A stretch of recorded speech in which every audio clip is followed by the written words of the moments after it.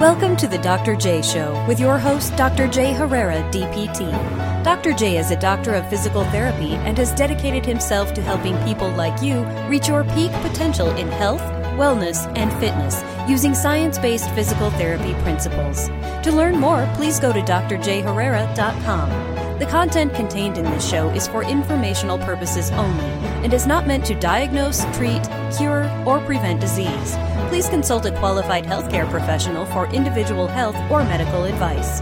Dr. J. Herrera, show participants, and/or Herrera Research Institute, LLC, are not liable for damages claimed by the listener.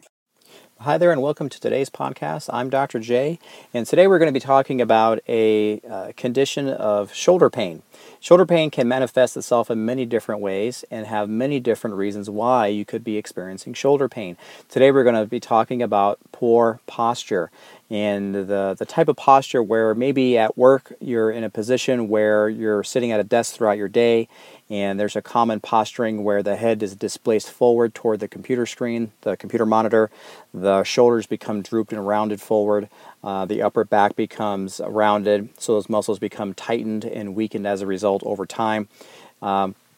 This type of posture is not good because it can cause neck and shoulder pain. So I'm going to tell you a case study today. I had a friend who came to me for shoulder pain, and come to find out he's having a poor posture related issue. So what we did, we took a look at his posturing, we took a look at his work desk, we took a look at his normal biomechanics, or how he moves and holds himself during movement, and even just being still and standing still. We took a look at his symmetry and his balance, and there is an issue going on with his left shoulder. So in looking at it further, it determined that there is scapular weakness. Muscles around the shoulder blade, they're not working properly. They're not holding the shoulder back and in place the way it should be. So this is something that hasn't been developed overnight. This is something that has been developed over time. That's something that you may be experiencing as well.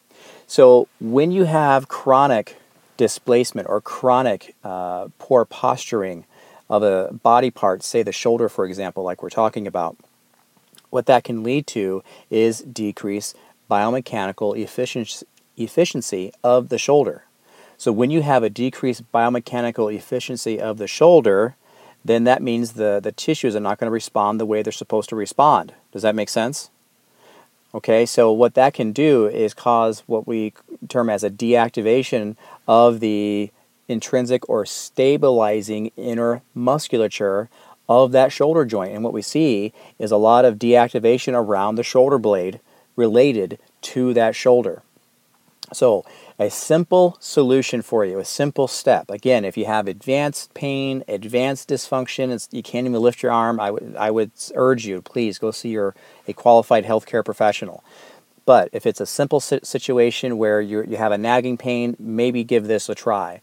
And it can be done while you're resting in a chair, resting at your desk at work, resting at the couch while watching TV at night, or even while you're sitting in your car. Okay? What you're going to do is you're going to allow your shoulders to drop down into a normal resting position, and then I want you to gently squeeze your shoulder blades together like you're trying to pinch a finger that might be pointing in the middle of your back. Okay, so drop your shoulders down, squeeze your shoulder blades back together. And I want you to hold that position for about 5 seconds. After 5 seconds, release that position and then return to that position. But always make sure that the shoulders are down before you move back. So the shoulders are resting downward, and then move them back. Hold that position, 5 seconds, relax. Repeat that 5 of 5. So 5-second hold, 5 repetitions. Okay?